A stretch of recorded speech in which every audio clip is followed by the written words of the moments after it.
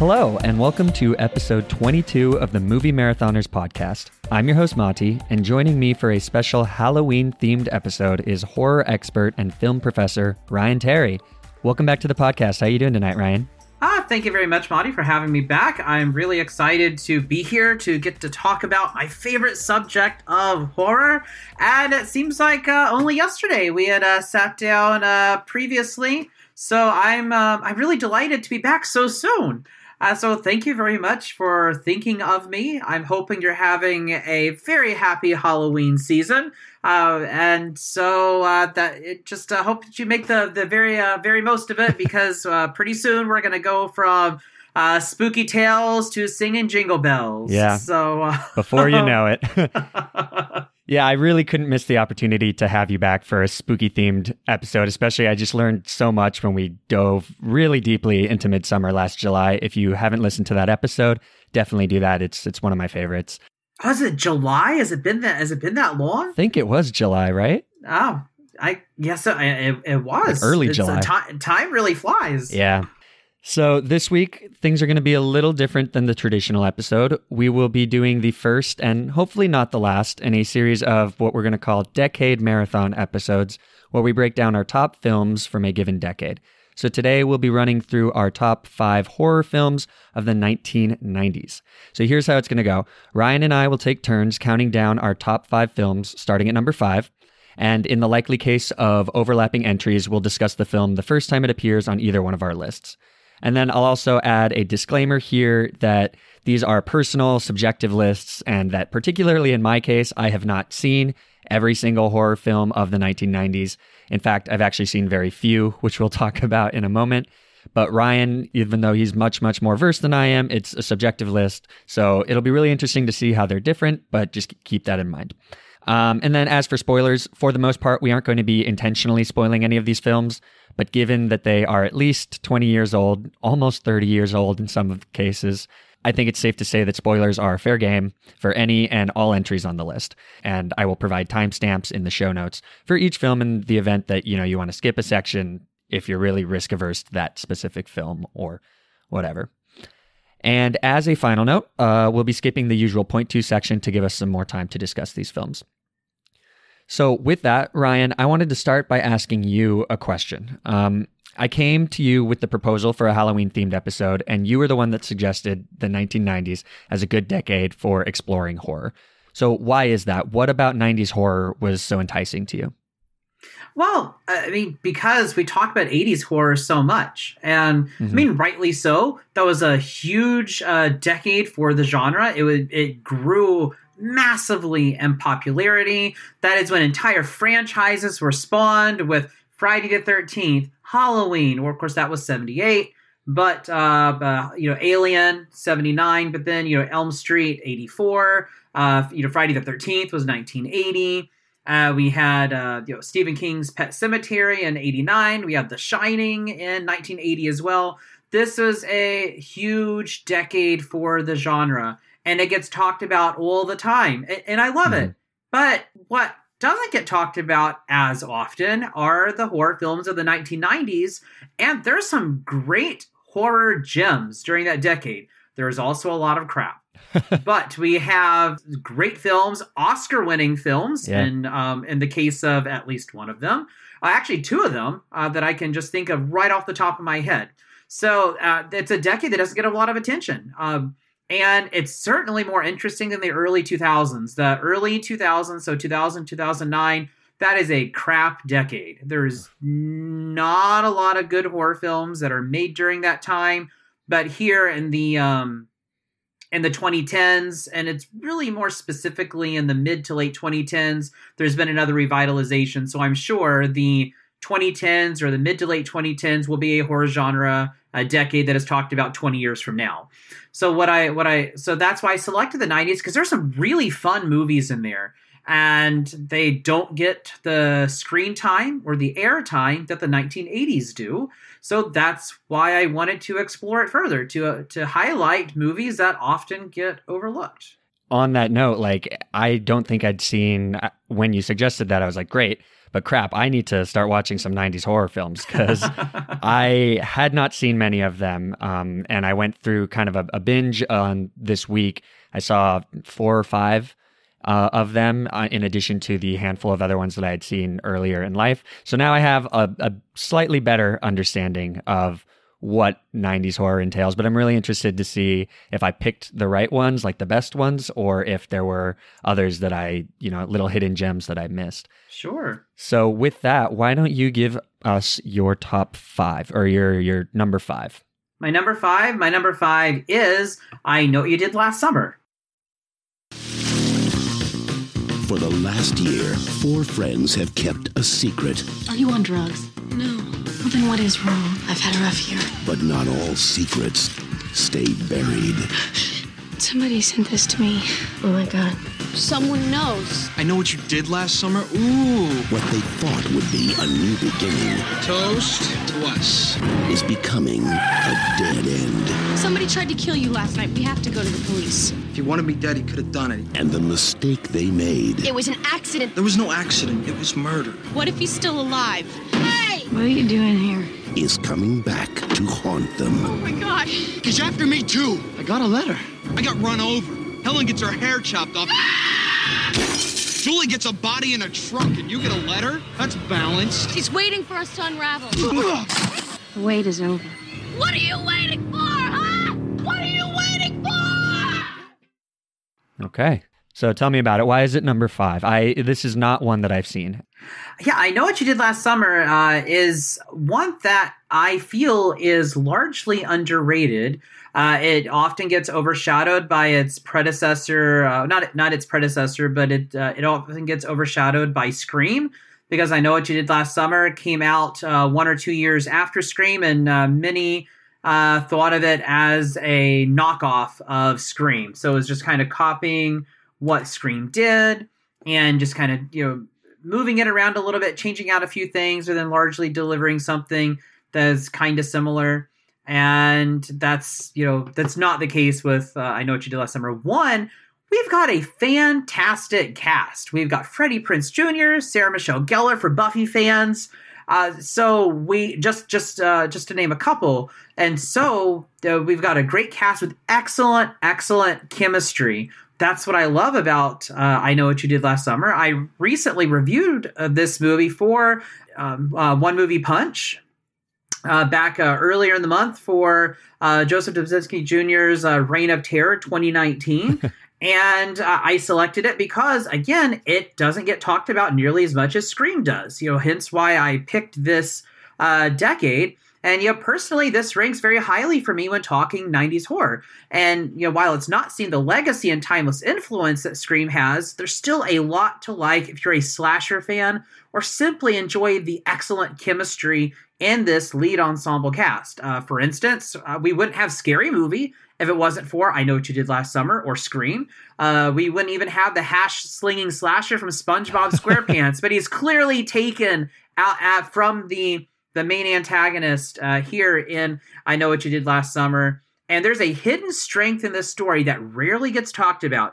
It's a great psychosocial commentary on perception as reality and the cognitive development of a young adult. I know's real genius is in how it confronts each of the lead cast with questions that all of us ask ourselves, such as simply knowing who we can trust, fight or flight, varying degrees of self-centeredness. It functions very well as a study of individual teen mental states. And just like the characters in the movie, we, the audience, also wonder who we can trust. And sure, if you think too much about it, it falls apart. But isn't that the case with many slashers? So everything from the twists and turns to the suspense to the red herrings and a murderer screaming, "You've got no place to hide," not to mention the classic horror score. It's got a great score, by the way. This is a movie that delivers a story that's fun to watch. It's highly entertaining and, yes, even rewatchable. So it looks like it's also written by Kevin Williamson, who did do Scream, if I'm not mistaken, right? Yep, he co-wrote Scream with Wes Craven. Okay, and so is it as funny as Scream, or does it take a less satirical approach? It definitely takes a less satirical approach. There is some self-awareness in the movie, not to meta levels like Scream, but it doesn't have quite the punch that Scream does. Scream is certainly the superior film, but this one, it should not be overlooked. There's a lot that it offers. It has been influential. It did spawn a couple of sequels, which were not as good, but still fun to watch. And this cast is great, though. I absolutely love the cast. Phenomenal chemistry between everybody, and the soundtrack is great, score's great. So it has a lot going for it, and it has a good twist itself. Granted, it's not as clever as the twist in Scream, but it's still a clever twist. And so it's one that I, really encourage people to watch, because being so close to Scream, you just run right over it, and you don't think as much about this one. Yeah, I'll definitely have to check it out. I kind of forgot that it existed at all. Is there one with Lindsay Lohan in it or something later? Oh, I think you're thinking of another more horror adjacent movie that she was in. I Know Who Killed Me. I think that's what you're That is thinking what I'm of. thinking of. Okay, and that, from what I've heard, is very bad, right? Oh, it's terrible. Okay, yeah. So I guess I've always kind of gotten those mixed up in my head. But so, okay, Ryan's number 5 is I Know What You Did Last Summer. It's a 1997 slasher film with Jennifer Love Hewitt and Sarah Michelle Gellar, as well as many other people. I think that kind of goes very great into my 5. We are not planning this at all, but my number 5 is Scream 2, which also has Sarah Michelle Gellar. Yes, it does. Yeah, she was really making the rounds. Buffy, Scream, I Know What You Did Last Summer. Like, she was a hot 90s, I don't want to say commodity, because people aren't commodities, but she was a property, maybe, as a good, a talent, as maybe a better way of putting it. But she was hot. She was popular. She's pretty. She's funny.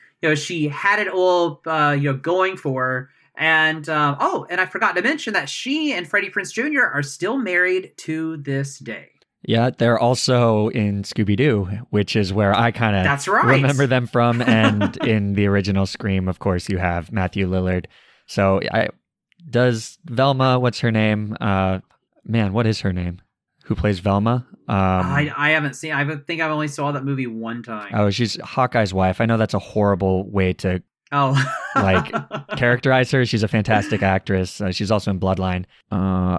Linda Cardellini. Linda Cardellini. Oh, Cardellini, yes. Yeah. So is she in a horror movie that you can think of off the top of your head to kind of complete the Scooby-Doo gang? I can't think of one off the top of my head, no. Okay. Well, anyways, complete side tangent. Scream 2, I watched both Scream and Scream 2, and I really liked both of them. I thought Scream 2, it's violent, it's delightful, it's very sarcastic and cheesy. I really like the way that it kind of tongue-in-cheek jabs at horror film tropes and cliches, and then just obscenely embraces them and shows why they're horror tropes and why they're effective. I really like how it pokes fun at the original film, especially with that opening scene. I think one of the funniest parts of the movie is watching a woman kind of yell at the screen about, oh, this is what I would do in this given situation. Like, the person's acting stupid, like we all do with horror movies. And then in the next scene, she gets killed kind of after pointing out how dumb the character on the screen is acting. I think the cast is great. I really liked seeing Timothy Olyphant. I always love that guy, so it was great seeing him. I really enjoyed that it essentially did what 22 Jump Street did. It embraced that it was a sequel. There's a lot of characters that talk about, the best horror or the best sequels to other films. So they talk about Terminator 2, things like that. And they also have kind of rules that a horror sequel has to follow. And then the film does follow it. I thought that was really great. Overall, I think this film is really good. That's why it's on my top 5 list. It's just not as good as the original Scream. And that's always a problem with sequels. I think for this one, because it embraces the similarity to it, it's a little harder to separate them and not compare one to the other. So whereas in the first one, for example, I thought the finale really amped everything up. I was really excited when the finale kind of turned on and it revealed who Ghostface was. In this one, I felt like, okay, I've seen this before. It's a little played out. I think that the new villains are not as interesting as the old villains. But I mean, other than that, there's some very clever and gruesome deaths. And there's at least one death that happens in this that I did not see coming at all. So Scream 2, I really enjoyed. And I think it's a great cast. What are your thoughts on it? Well, it's not on my list because it didn't come out until 2011. But my favorite Scream sequel is actually Scream 4. Oh, wow. Scream 4 was also directed by Wes Craven. And so you can see the hand of his masterful work in Scream 4. And I feel it's a great bookend companion piece to the original Scream. It certainly fits in with the rest of the franchise.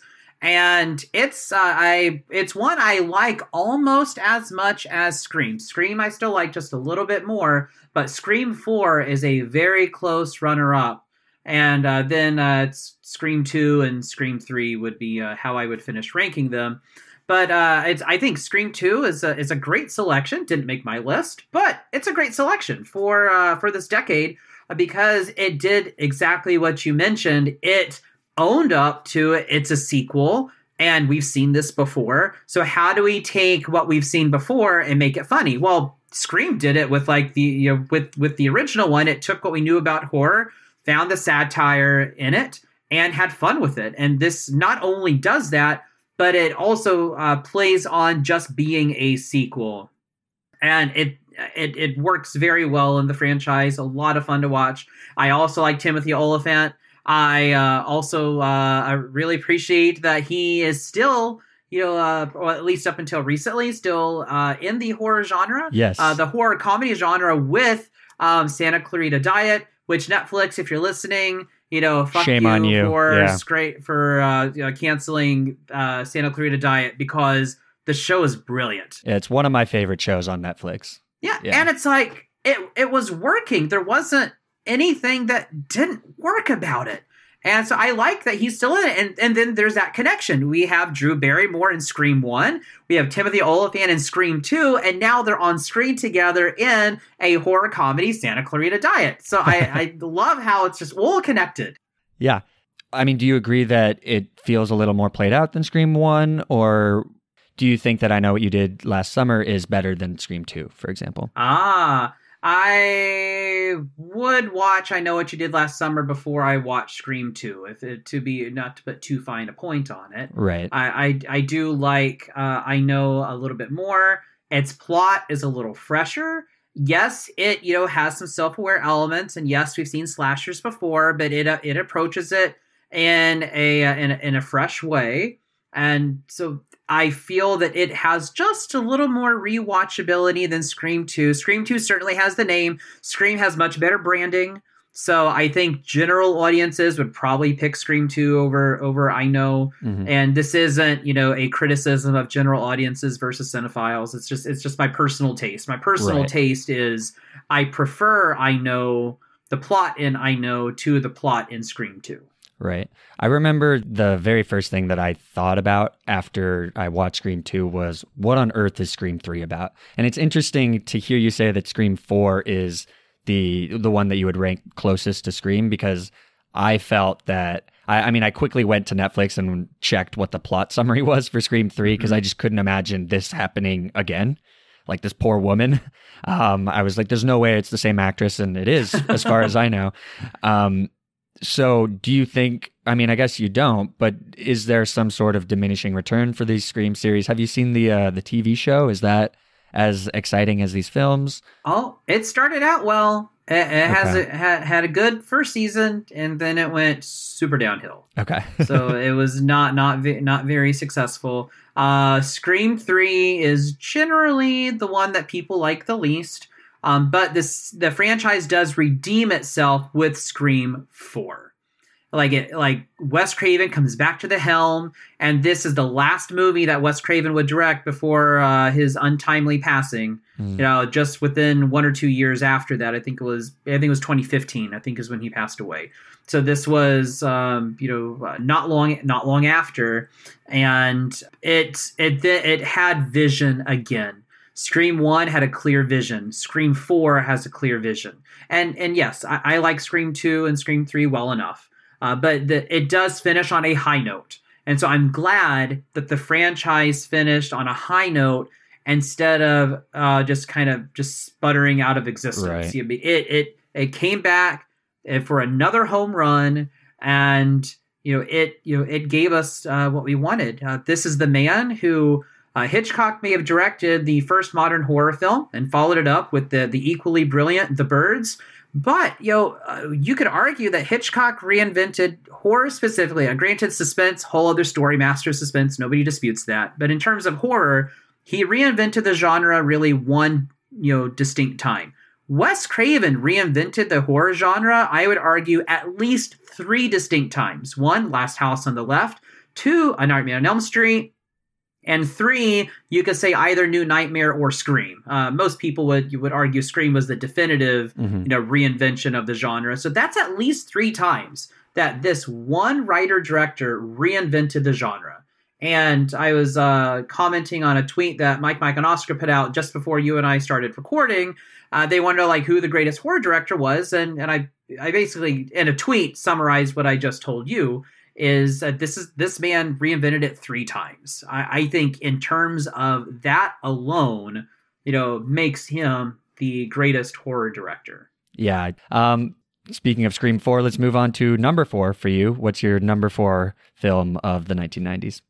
Number 4 is another favorite franchise of mine, Halloween H2O, okay, which gets a lot of hate, but okay. I love Halloween H2O. I don't care that Josh Hartnett has bedhead. I would do him anyway. But no, seriously though, I love H2O. In fact, I will die on this hill.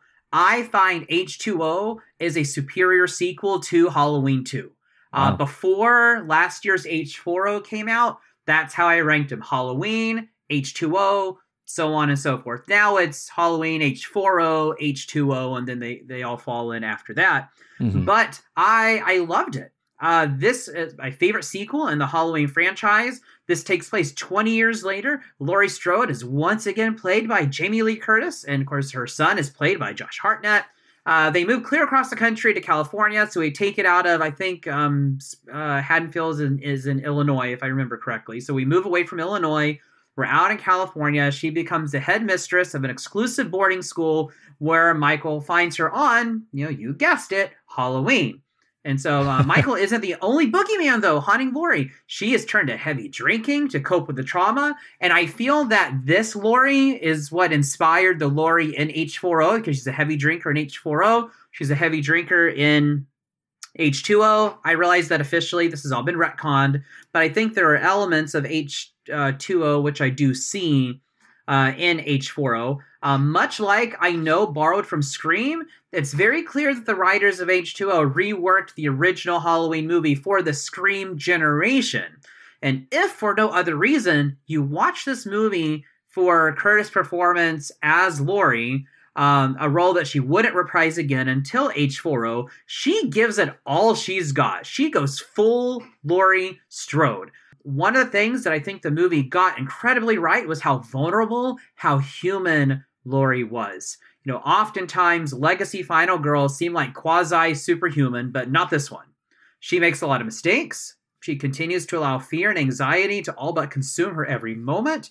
And, horror movies aren't, always scary. I wouldn't say H2O is a scary movie. It's a fun horror movie. And that's what this one is. It's a great example of just being fun. It takes the kills to the next level. It's more gruesome. It's gory. You've got a great kill at the very beginning. JGL gets a hockey boot and blade through his head. Wow. So a lot of people don't know that's JGL in the prologue. That's JGL. He plays a neighbor.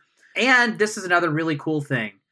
In H2O, we have Jamie Lee Curtis, but we also have her mom, Janet Leigh, who's the school secretary. And who is Janet Leigh? Well, Janet Leigh is Marion Crane from Psycho. So you have two definitive scream queens on screen at the same time, mother and daughter. And to take it even further, when her mom is leaving the school, walking to her car, she gets into a similar, if not the same car that she was driving in Psycho, and the score in H2O turns to Psycho a little bit. And if you're familiar with Bernard Herrmann's score, you will notice that there is some of the overture music from Psycho playing in the background as her mom gets in the car and heads out. So you have two staples of horror, two brilliant performers who are in pivotal films. You know, I mean, what are the odds? You know, mother and daughter, of course, and here they are on screen at the same time. I've noticed that a lot about horror movies is that they're a lot more reflective on themselves, I think, than a lot of other genres. Do you know if there's a reason for that? Well, yes, it's because there's a proliferation of horror content out there. So instead of allowing it to not become cheesy and hokey and predictable, it becomes self-aware. So that way it plays around with what the audience expects. It can drive up the suspense because it knows to delay what the audience expects. To quote Alfred Hitchcock, oftentimes they never let the bomb go off. So they're going to set something up, they're going to provide the audience with information, but then they're going to deliver something entirely different, because then you're constantly on the edge of your seat wondering if what you have predicted is going to happen. Horror is unique in that it's the most creative genre that allows us to exercise our fears. We can explore society, we can explore ourselves, and we open ourselves up to it. It can take us places that no other genre can, and it's to those points that we have that self-reflexivity in the films. It's because it is a special genre. These are special movies, and they really contain a power that other movies wish they had, but can't possibly, deliver. Yeah, I think that makes a lot of sense. Speaking to H2O, I was definitely expecting this to be on your list. So I kind of wanted to watch it, but I was a little worried because I have never seen a Halloween film. It's a huge blind spot, as is, basically all of the horror genre post or pre 1990. But is this a film that you can kind of jump into, or does it benefit and almost rely on having the kind of relationship with Laurie from the original and whatever other sequels? You just need to watch the original. So watch the original, then watch this one. It doesn't retcon 2, 3, 4. Like, it doesn't, I think because this is the 8th one. It's a 7 or 8. Jeez. It doesn't retcon the others, but I think it's a better sequel than Halloween 2. Even though Halloween 2 literally picks up the moment from the first one left off, I feel that this is a better sequel. So in my opinion, watch the first one, then you can watch H2O. Okay, cool. So Ryan's number 4 is Halloween 20 Years Later, I think is the actual title, right? Yeah, it's redundant. Yeah. Halloween, H2O, 20 years later. So we are saying Halloween 20 years later. Okay. Cool. So my 4th is a film that I'm kind of, stretching the limits of what horror is with this one, but it's 1991's Silence of the Lambs.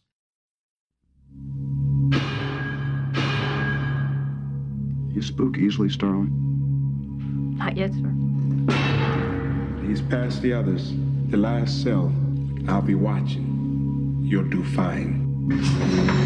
A killer is on the loose. Keeps them alive for 3 days. Then he shoots them, skins them, and dumps them.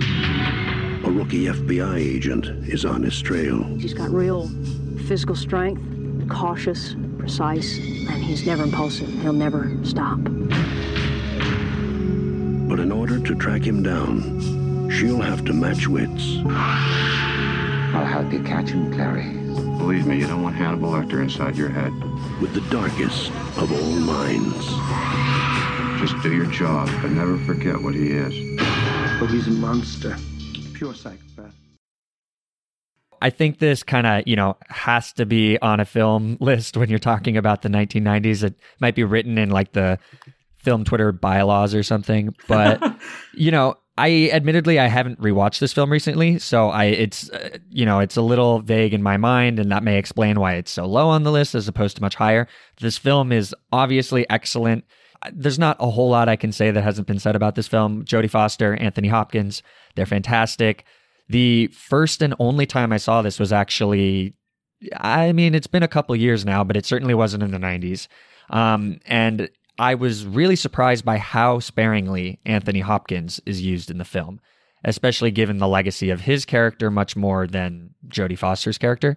Yeah, it's like 12 minutes, I think. 10 minutes on screen, 12 minutes on screen. It's a very low number. Yeah, it's crazy. This is much more Foster's film than it is Hopkins. And it feels like since then there's been some sort of shift where we like seeing the villains in these horror films a lot more than we like seeing the main characters. And again, Silence of the Lambs, not really a horror film. It's more of a thriller with some horror elements. Oh, them's fighting words. It's I argue that it very much is a horror film. In fact, it's also on my list, but I have it ranked much higher because I have it ranked at number 1. Wow. Okay. So I'm sorry. I did not mean to offend. You're all right. Actually, I got into a Twitter argument just last week. Oh no. On whether or not Silence of the Lambs is a horror film. Is it a thriller film? And the fact of the matter is, at the end of the day, it doesn't really. Yeah, matter. it's all enjoy moot. You enjoy it. However, my argument in placing it within the horror genre is the intent of the director. And that's often what I tell my students, and that's what I tell other people, what differentiates thriller suspense from horror. Because horror can have suspenseful elements, often does. It can have thriller elements, often does. It can also have comedy. It can have romance too. It borrows elements from all these other genres, and a lot of genres do that. So what you have to look at is the intent of the director. Was the intent of the director to thrill audiences, to hold them in suspense, or was the intent of the director to horrify?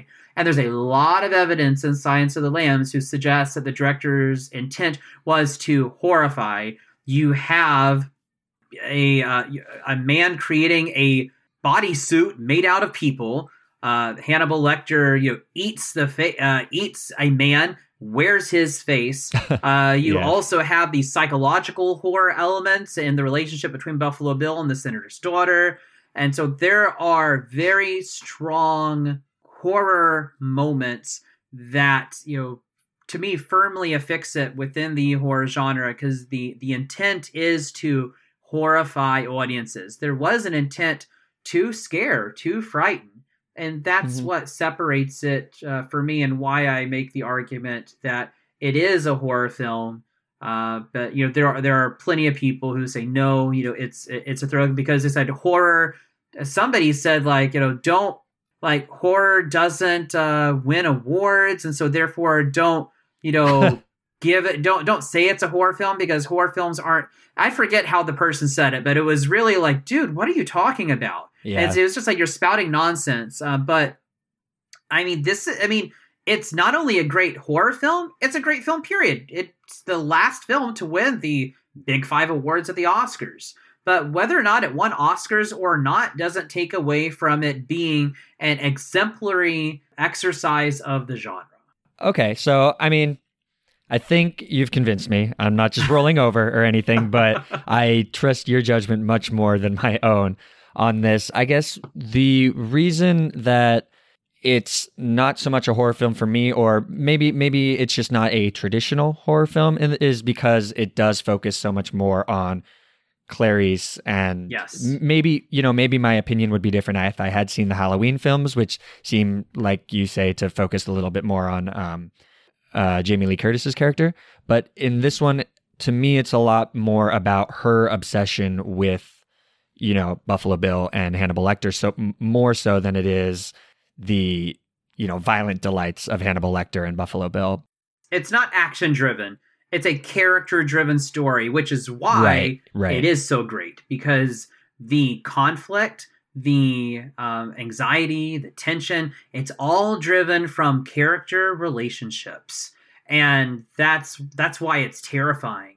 And I love exploring the relationship between Clarice and Hannibal because there's a mutual respect there. And I like it. She sees something in Hannibal Lecter that nobody else can see. And you know what? He sees something in her that nobody else has seen either. And he helps her to overcome those internal obstacles in, sending her on this chase, even though he knew all along who the serial killer was. Right. Yeah.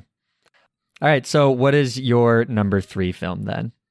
Number 3 is another Wes Craven film, and it is the precursor to Scream. It is the first meta horror film as we understand meta and the genre. Awesome. And this is the playground for Wes Craven, which would later give us Scream. It also includes my favorite icon, Freddy Krueger, and it is Wes Craven's New Nightmare, 1994. In a town where movies go over schedule and directors go over budget, something far more evil is out of control.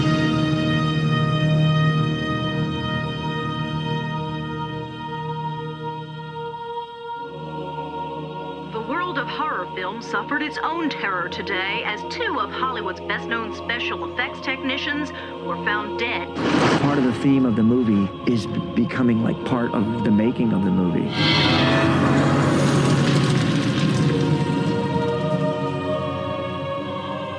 Can you come with me in my dreams?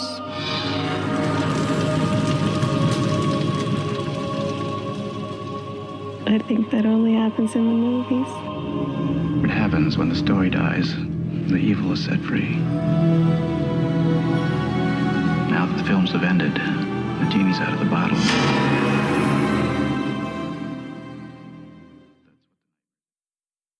New Nightmare. Okay, this is another one that I unfortunately have not seen.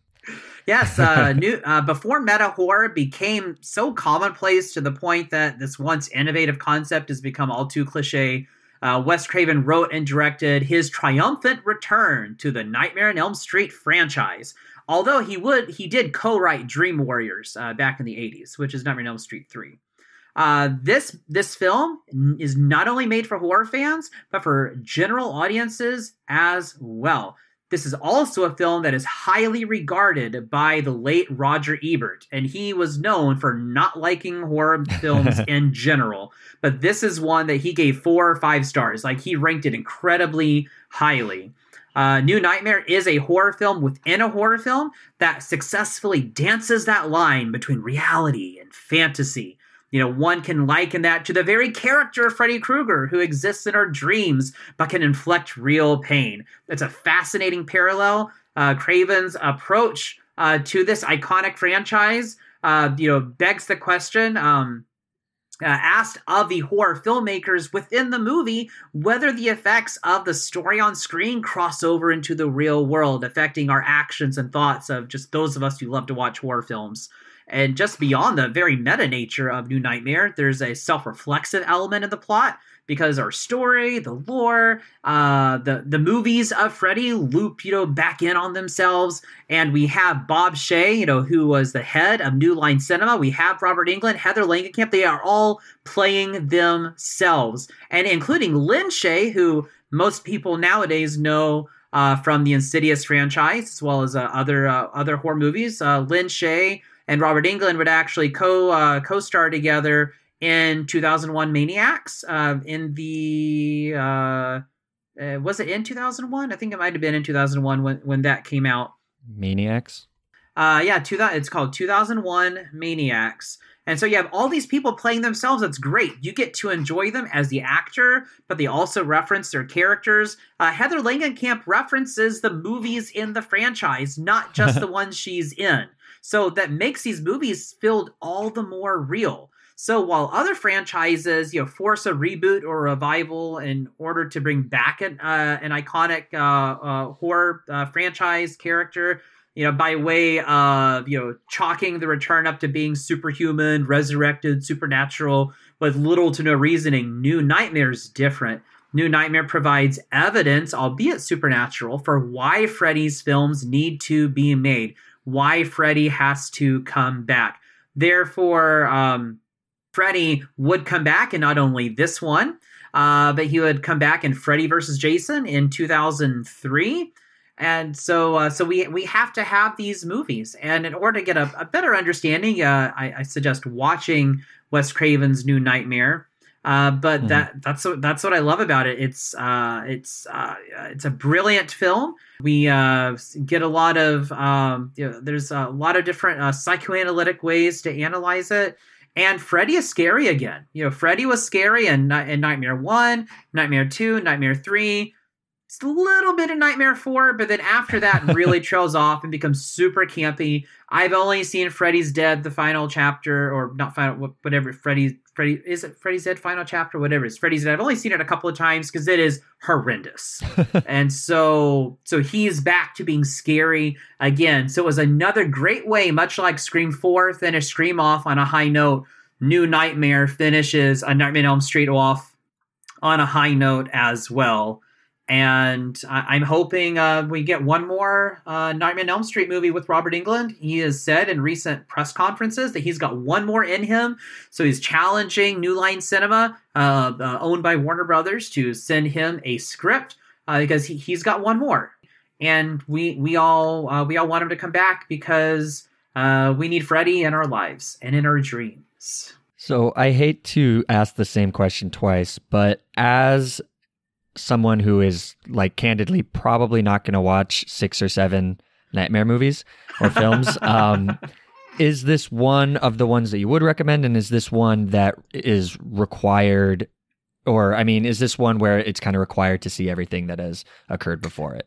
Sure. That's a great question. I would start with the original. I like 2, but you can skip 2. You could go the original, 3, and then this one. So, but you really do need to watch 3 to appreciate this one more because of Heather Langenkamp's character, because she references the movies. And so as Heather Langenkamp, she references the movies. So it's important to watch 1, 3, and then New Nightmare. You can skip the rest of them.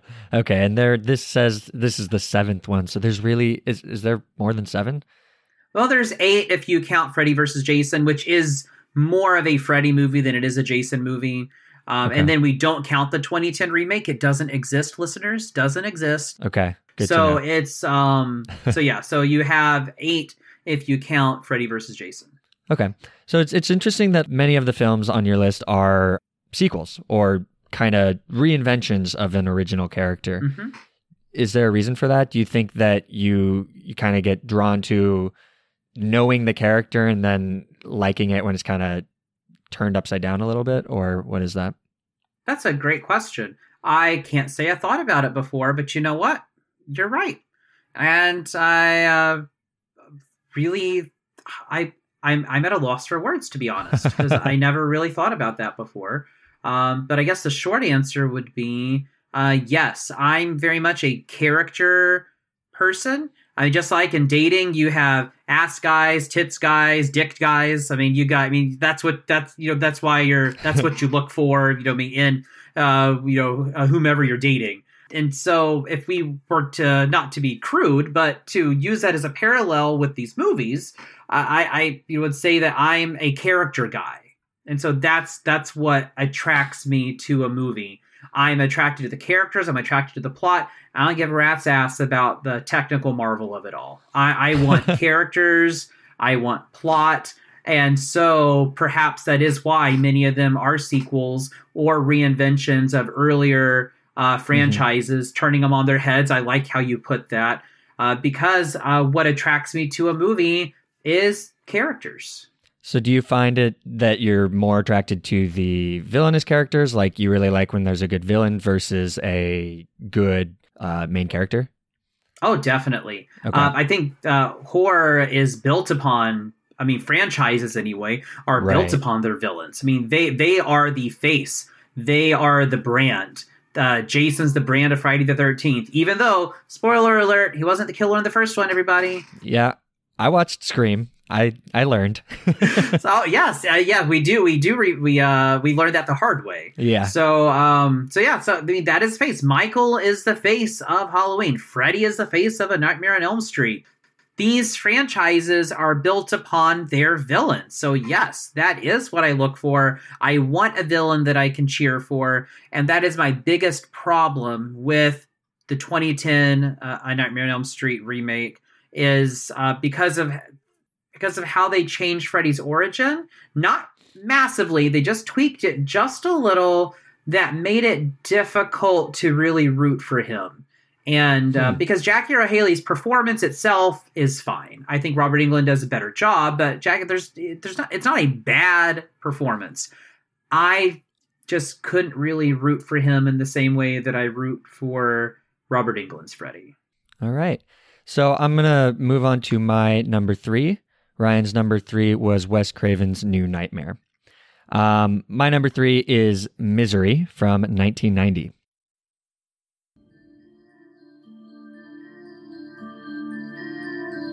You almost died.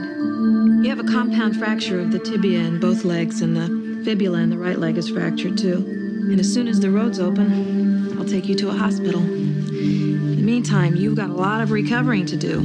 There is nothing to worry about. You're gonna be just fine. I'm your #1 fan. My name is Annie Wilkes. I think one of my clients, Paul Sheldon, might be in some kind of trouble. You mean Paul Sheldon, the writer? Well, everybody sure likes those Misery books. They had it at the store, Paul. They said he checked out last Tuesday. Isn't that a little strange? I guess it was kind of a miracle you finding me. In a way, I was following you. You were following me? Oh, Paul, I've read everything of yours, but the Misery novels.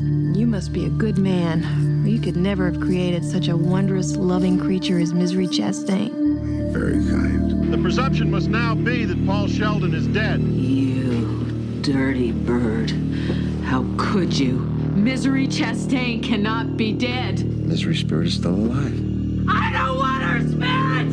I want her! And you murdered her! So this is a film that I actually had no idea existed until, like 2 months ago or something, where it was just kind of like casually mentioned at one point. This, of course, is the film that lives and dies by Kathy Bates' performance. If you haven't heard of it, it's the one that won Kathy Bates the Oscar in 1990. She plays Annie Wilkes, who is a obsessed fan of, because this is a Stephen King book, of course, the main character is a writer. She kind of like kidnaps the writer after he has been in a car crash and kind of recuperates him in her log cabin, and he's bedridden because his legs are broken and everything like that. And I think in the hands of a less capable actor, I think Kathy Bates' character could have been very cheesy and overbaked, but I think she does an excellent job at being just off-hinged enough to be believable and sort of not terrifying for a little while until she becomes very terrifying.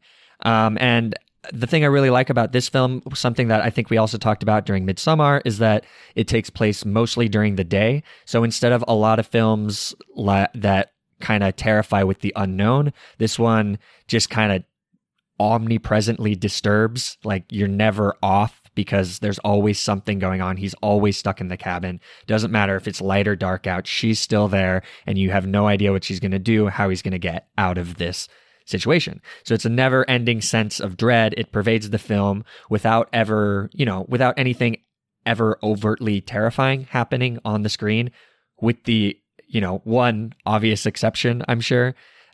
You've seen this, correct, Ryan?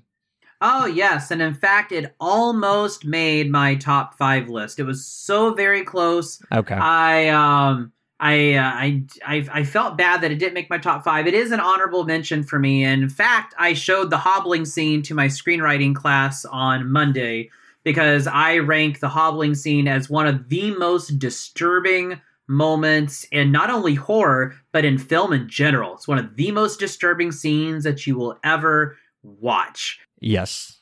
it would certainly make a top 10 list. It just unfortunately did not make my top 5, but it is an honorable mention.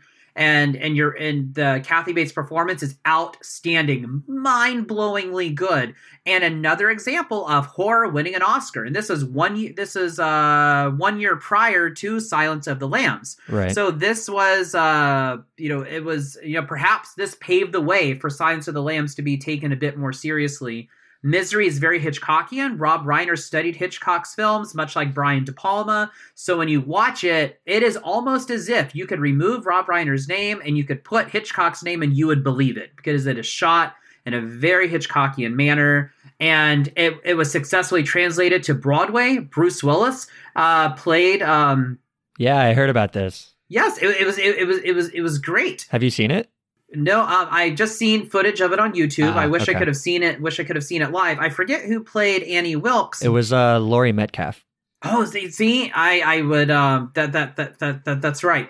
So it's great. It takes place largely in one room, and when you can drive up the tension that high in one room, you have a brilliant story. Yeah. Fantastic characters, and I don't rewatch it as often as some of these others. That's kind of where my list came from, is what typifies 90s horror, which ones do I find the most rewatchable. And I do rewatch Misery, just not as often as the others, but I love Misery. I like to talk about Kathy Bates' portrayal. In fact, I did a whole character analysis on Annie Wilkes for my Women in Horror Month back in February. And so she was one of the characters that I explored deeply. So if you're interested in a character analysis of Annie Wilkes, listeners, you can visit my blog and click on the Women in Horror link. And then you will see she, as well as Clarice Starling, Nancy Thompson, and Ellen Ripley. Those are the 4 women that I did character analyses of for Women in Horror back in February. Awesome. I will provide a link to that, and I'll actually read that as well. It seems really interesting. The thing I really liked about Annie Wilkes is that she has, it's a good slow reveal of her history, but she doesn't have an explicit, backstory. Like, you see things that she's done that shows that she's a psychopath, but there's no flashback to her, being abused or whatever. And I think on set, Kathy Bates had some sort of fabricated history for the character and everything that kind of put her into the mindset. But she's almost like a Joker-ish sort of character, until, last month or whatever. But where the history is just kind of unknown about this character. And I think that makes it more effective because you don't really know what this woman is capable of doing. No, not at all. There is... The audience is left with so much doubt, and there's such an expectation of trouble around every turn. Yeah, and especially the one scene of James Caan's character, Paul Sheldon, moving throughout the house, trying to figure out a way to get out while she's at the town getting paper or whatever. That scene is just masterfully tense. I watched this film alone, but I was still kind of doing that adorable thing where I was yelling at the screen, dude, get back in there, or come on, let's move it. Let's move it. Yes. And so when a film makes me, yell at the screen like that, it shows that I'm very much engaged. And Brilliant. I think that the film has a great ending. I don't know how much the reception of James Caan's character was received in this film, but I was pretty surprised that his performance is not surprised. I mean, he does this a lot, but it's a very quiet performance, and throughout the entire thing, he's kind of calm and collected instead of what I would do, which would be shit, what's going on? I'm freaking out. Yeah. And I thought that added to kind of an even larger sense of dread throughout the film. Definitely.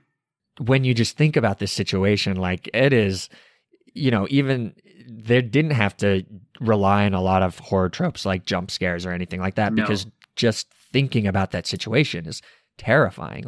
Being bedridden, you're reliant on this woman who is crazy and she could kill you at any given moment, and there's nothing you can do. It's I really enjoyed this movie. Hitchcock would say, much like he said with Psycho, that the horror was transferred from the screen into the minds of the audience. Yeah. I agree. Yeah. So definitely, if you haven't seen Misery, check it out. For at least for now, the way I saw it was on the AMC app. So I did unfortunately have to have commercials in the middle of it, which kind of sucked me out a little bit. So maybe I would have preferred to fork over the $4 to rent it, but it is free for people with a cable subscription. So I would definitely recommend Misery. Excellent. Ryan, what is your number 2? Number 2, and the last one that I get to talk about, because my number 1, as I mentioned earlier, is Silence of the Lambs. Mm-hmm. So number 2 is another Wes Craven, is Scream. And this is also my number 2. So here we go. Good. We can both talk about it at the same time. Yeah. So I mean, what can we say about Scream that hasn't been said? It's one of those films that needs no introduction. I use that opening scene in my screenwriting class to illustrate how to truly hook an audience. Not only is the prologue one of the best, if not the best openings to a horror film, it's one of the best openings to a film, period. It hooks you in for the rest of the ride and tells you exactly the kind of movie that you're about to watch. And much like Hitchcock earned the moniker Master of Suspense, I honor Wes Craven with the moniker Master of Horror as he redefined the horror genre with Scream. As I mentioned with New Nightmare, a lot of meta stuff there, a lot of self-reflexivity. That was his playground. This is where he went full Craven and really drove home this concept of meta horror. It's not only popular with audiences, it was critically acclaimed when it came out. And you'll find very few people who don't like Scream. It's got one of the most brilliant, shocking, openings. It's got a brilliantly shocking ending. And just like, Hitch pioneered so much with Psycho, Craven pioneered a lot with Scream. And he borrows not only from Hitchcock in terms of his approach to the genre, but he also borrows from it just in concept alone. Hitchcock killed off Marion Crane within the first, is it half hour? I'd have to go back and watch. But within the first half hour of the movie, maybe even a little bit less, he kills off Drew Barrymore, 90s America's sweetheart, within the first 10 minutes of the movie. And, still to this day, it's a terrifying opening. And I could go on and on about Scream. I love what it did. I love what it added to the genre. It redefined it once more. It was at a time that horror was not doing very well. It was really kind of going downhill, but this brought in that new energy that it needed. This also contributed to parodies like Scary Movie.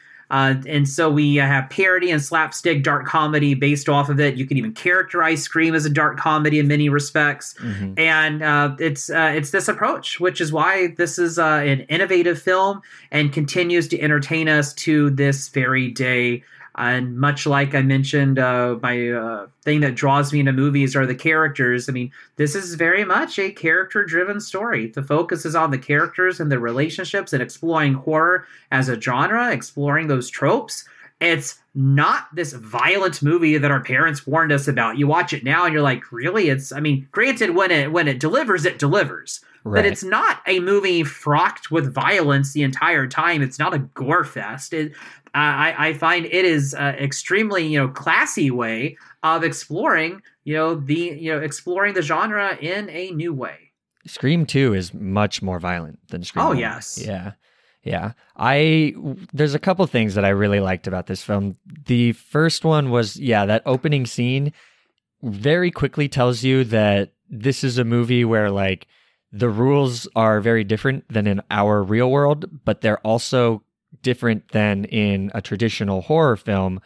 And that kind of jarring sense of, is this, is it a little cheesy? Am I to be taken seriously? Like, for a little while I was watching the film, like, is this film supposed to be funny? I can't quite get a grasp on it. Like, am I supposed to be laughing at some of these things? And I think the answer is yes. I mean, you can correct me if I'm wrong, but it's really interesting that this film is both scary. I wouldn't say it's terrifying or horrifying, but it is scary while also being just pretty funny and pretty silly.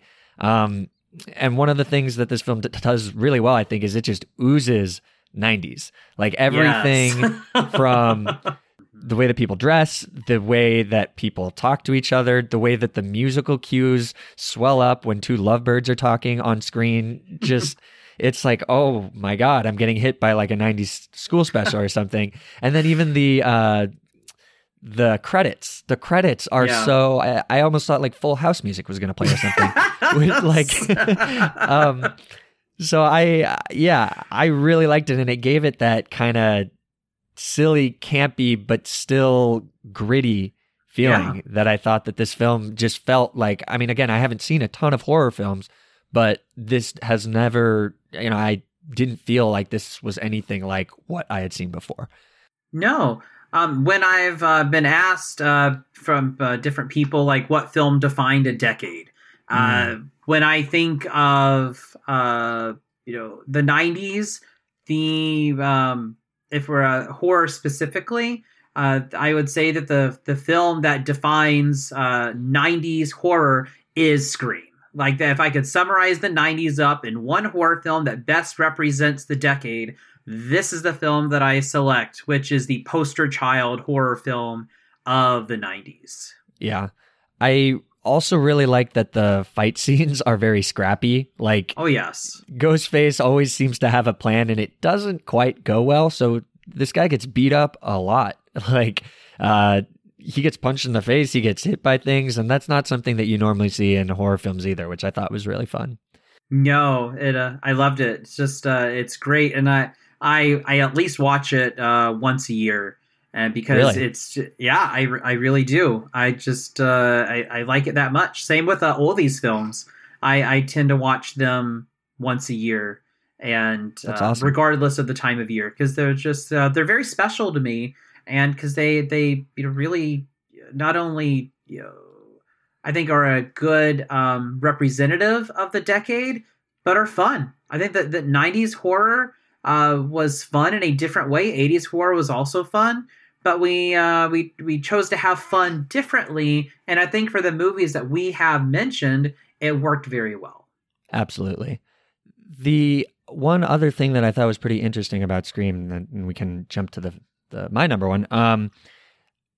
After seeing Joker, I thought the idea that these guys were trying to imitate the horror films, or I guess I just sort of spoiled the end of Scream, sorry, but there are two guys that play, or that end up being Ghostface, and they claim that their motivation is that they kind of want to imitate the horror films that they've seen, and it seems like literally every character in this film watches nothing but horror films, which I think is pretty funny, coming from Wes Craven.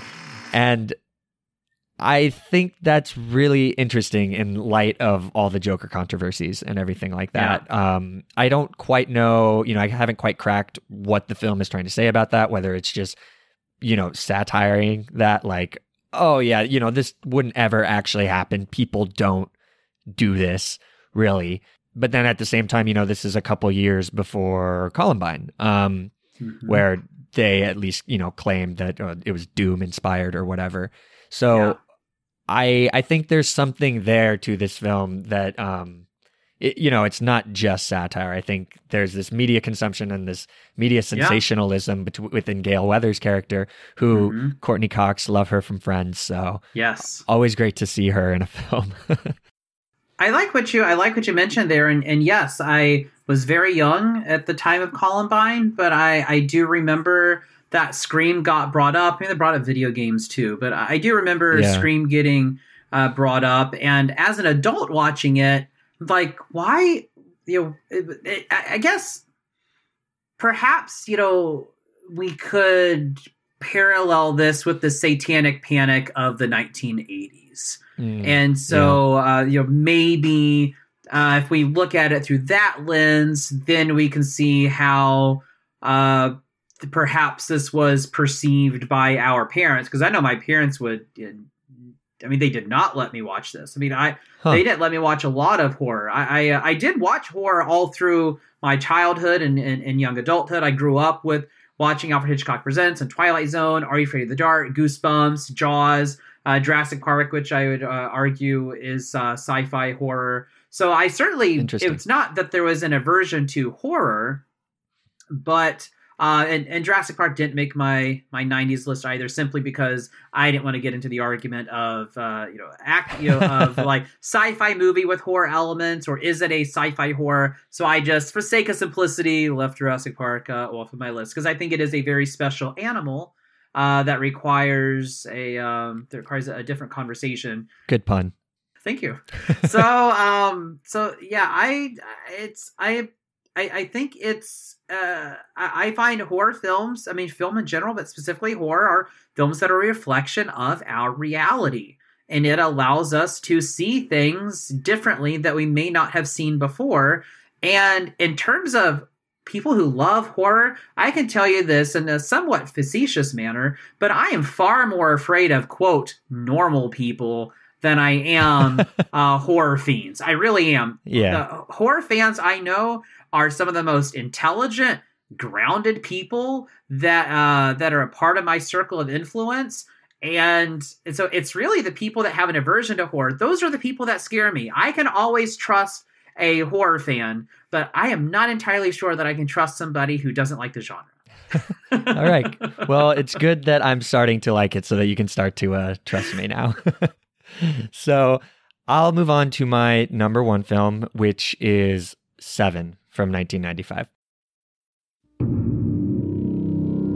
Do you like what you do for a living?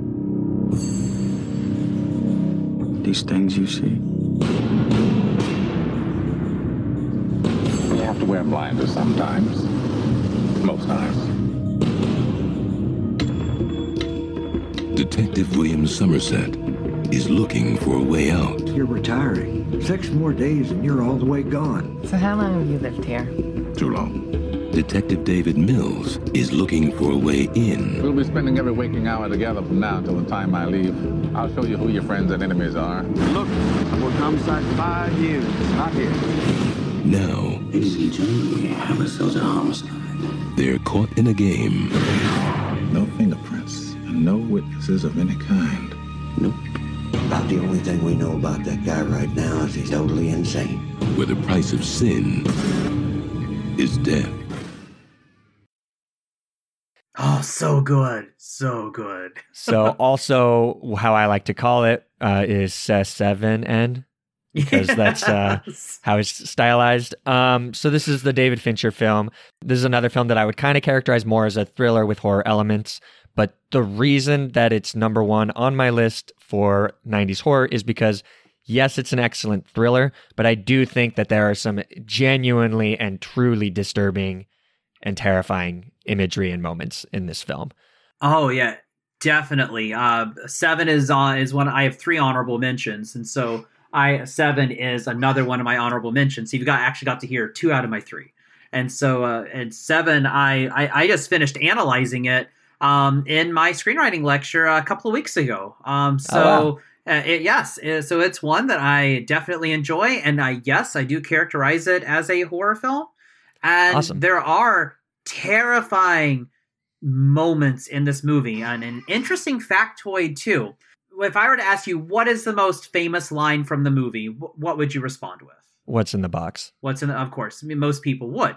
This is what's interesting. Even in the director's cut or producer's cut, whatever they call it, we do not see Gwyneth Paltrow's head in that box. People will swear up and down that in the director's cut, we see Gwyneth Paltrow's head. But if you go back and watch it, the theatrical cut, director's cut, we never see what's in the box. But there's this collective consciousness that because we have heard you can see Gwyneth Paltrow's head over and over and over, we start to believe that you can see her head in the box, but you never actually see it. It's like in Empire Strikes Back that Darth Vader does not actually say, "Luke, I am your father." Like that's a made-up quote. It's something like, "No, I am your father." Precisely.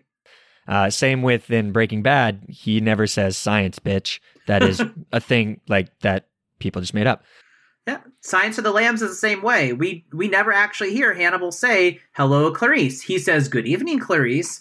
But he doesn't say hello, Clarice. He does say it, I believe, in the sequel. He says, hello, Clarice. Yeah, it's so funny that happens. But yeah, I didn't also, like, I haven't rewatched this film. I've only seen it once, so my memory is like a little hazy with it, especially with the plot, like the kind of different plot beats, but there are those distinct images that I will probably never forget. Like just the man tied to the bed, starving to death, the man whose stomach exploded because he was forced to eat to death. Like it's all so messed up. And I think this is one of the only films that like truly expresses the sense of smell in a way that was just revolting to me. Precisely. Yeah, it's fantastic film. It's obvious it's David Fincher, so he's got meticulous direction. Brad Pitt, Morgan Freeman trying to find a serial killer. There's like really nothing that you can't love in that. Yeah, and the relationship between them is such a focus too. It's another reason why this movie works so well. Where does most of our conflict come from? Most of our conflict is not between Kevin Spacey and our detectives. Most of our conflict is between Morgan Freeman and Brad Pitt's characters. That is the central conflict of the movie, and it's just kind of incidental that they are, searching for this serial killer. But most of our drama is derived between that relationship between the two of them, as it's iron sharpening iron, so to speak. Yeah. So just an all-around great film with great performances, everything. There's really nothing that I don't love in this film, so that's why it is number one for me. All right. So with that, let's just list off our top five again. So for me, it was Scream 2, Silence of the Lambs, Misery, Scream, and Seven. Yes, and my top five, starting with the number 5, I Know What You Did Last Summer, 4, Halloween H2O, Wes Craven's New Nightmare, Scream, and Silence of the Lambs. And if I just, I know we're nearing the end of the show, but I mentioned 2 of my honorable mentions, which is Misery and Seven, which was funny because they were both on your main list, which I think is great. So, but my other one, my number 1 honorable mention is John Carpenter's In the Mouth of Madness. And we don't have time to get into it, but it's also based off of a Stephen King book. It also has Sam Neill plays our central character. So I definitely want listeners seek out In the Mouth of Madness. It's a brilliant John Carpenter film. It's not incredibly well known, but it should be. It's mostly known by a lot of indie and obscure horror fans. But I think if you love the horror genre, definitely seek this out, because I wish I'd known about it before earlier this year. I was introduced to it by my friend Leon in Germany, and we watch a movie together every week, and so we take turns introducing each other to films. And this is one that he picked out, and it's one that I absolutely loved, and it's disturbing. It's beautifully shot. It's has a lot of psychological horror. There's some visceral horror as well. It's, if you think about Stephen King and Twilight Zone, if they got together, this is what you would get. So that's all I've got to say on it. But I definitely, listeners, seek out John Carpenter's In the Mouth of Madness. Awesome. And the one other film that I binged this week that didn't get on my list was The Blair Witch Project. Oh, yes. I did not love, and perhaps some other time we can talk about maybe why. But sure. I will just say that, didn't make my top 5. I'm surprised that neither of us have mentioned The Sixth Sense either, which is something that I've obviously seen, but didn't make my list. So no, didn't make mine either. It's it didn't make mine because, you know what? It's not really rewatchable. It is brilliant the first time through, but it loses a lot of its power upon rewatch. And that's funny because it didn't make my list because I knew what the twist was going into the movie. So the first time I saw it, it just was like, oh, okay. All right. So this has been our decade marathon episode of 90s horror. Ryan, thank you so much for joining me again. I would love to have you back anytime, and I hope you have an awesome Halloween. It's coming up in 2 days now. So I think I will do my very best to get this edited and published on Halloween night. So is there anything you'd like to plug? Sure. Your listeners can connect with me on my blog at rlterryrealview.com. That's real with 2 E's. You can also follow and connect with me on Twitter. I'm at rlterry1. If you are in Florida this week, if you live here, or you're coming to Florida this weekend for Spooky Empire, the dark side of Comic-Con, great horror convention. If you're gonna be at the convention or you just live in the Tampa Bay area, come and see me. I'm a panelist at Spooky Empire this year, along with the podcast Something Ghoulish. Oh, that's so cool. Yeah, so we're gonna tackle the question, why horror? It's an exploration of the evolution of the American horror film and what it teaches us about society and ourselves. And we're going to talk about why horror brings us together. And so I'm honored with the privilege of being a panelist at Spooky Empire. And I'm glad that I can connect with another podcast, Something Ghoulish, who's one of their hosts is in Orlando. So he's just up the road from me. And so we're able to get together and host this panel. So again, if you're coming to Spooky Empire, plan to come to my panel. It is Saturday, November 2nd at 3 o'clock in the afternoon in room 9. And if you just happen to live in the area, Tampa, Orlando, St. Pete, Sarasota, and you have some time this weekend, come on up to the convention. I guarantee you'll have a great time. You can sit in on my panel. You can also meet Bruce Campbell. Elvira's going to be there. So it's going to be a fantastic weekend at the convention. Awesome. And I just thought I'd ask you this, now that kind of award season is starting to swing in. What film are you looking forward to most for the rest of the year? Rest of the year. Well, I just finished watching The Current War and Lighthouse just Monday night. So those are 2 that I was looking forward to. Coming up for the rest of the year, Knives Out, Dr. Sleep, Terminator Dark Fate, which is this week. Let me see, what else? Little Women, and I can't think of any. A Beautiful Day in the Neighborhood. So I think those are the 5 that I'm looking forward to most. I haven't ranked them in any way, but those are the 5 that I'm looking forward to. I cannot wait for Dr. Sleep. I was completely sold on it from the first time that I saw the trailer. So it's one for horror, and it seems like Knives Out. I mean, it's definitely a whodunit, but it's going to have some horror elements in there, so I'm going to enjoy that. But it's very clearly a whodunit, and we don't get too many of those. And so the preliminary reviews are in. It's outstanding for Knives Out, so super excited for that one. And I think it'll be funny if Tom Hanks gets nominated for Best Actor in Beautiful Day in the Neighborhood, and Beautiful Day in the Neighborhood gets nominated for Best Picture. However, Won't You Be My Neighbor, the brilliantly outstanding, can't say enough good about it, uplifting documentary from last year, was completely snubbed at the Oscars, which had all of film Twitter up in arms. So I think if you polled most of film Twitter, 80-90+% of everybody was like, WTF, Academy. This is the documentary that everybody's been talking about for 6 months since it came out in the summertime, and it doesn't even get nominated.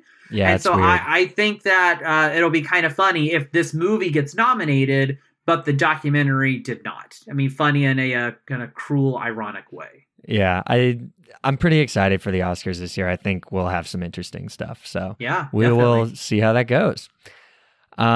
The intro music for this episode is a piece called Work by Kevin MacLeod, and you can find more of his work at incompetech.com. If you'd like to keep up with this podcast and find out when we release new episodes, you can follow us on Twitter at MovieMaraPod or on Facebook at facebook.com/MovieMaraPod. That's Movie MARA Pod. And you can always reach out to us at our email, moviemarathonerspod@gmail.com. You can find more episodes of this podcast on Podbean at moviemarathoners.podbean.com, and we are also on iTunes, Google Play, Stitcher Radio, and Spotify. So please subscribe or write a review if you like what we're doing. And as always, any feedback you have to help improve the podcast is always appreciated. So thank you all for listening, and we hope you'll join us again next time when we run through TBD. I'm hoping to get something out for Ford vs. Ferrari because I think that looks awesome, and I can't believe has not been a film with Matt Damon and Christian Bale in it. So I'm very excited. Yeah, it looks great, and a couple of friends of mine are big car enthusiasts, and so that's one that they're really looking forward to. I it's not in my top 5, but it's one that I am eager to see. If for no other reason, those performances. Yeah. So, but for car enthusiasts, this is going to be their wet dream movie this Oscar season because it's all about cars.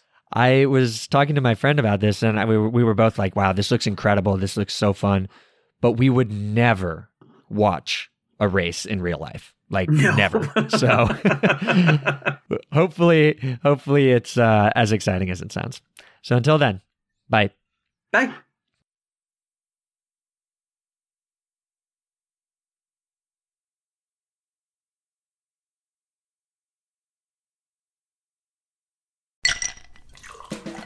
Hi, this is comedian and writer, and let's be honest, I do a lot of things. This is Dino Tripodis, the host of Whiskey Business, the podcast not so much about whiskey as it is one with whiskey. Yes, we drink and talk about whiskey, but we do so much more with so many interesting people. For example, we talk to comedians like Greg Warren. You know, I don't want to brag, but let's just say I can walk into a Red Lobster and get whatever.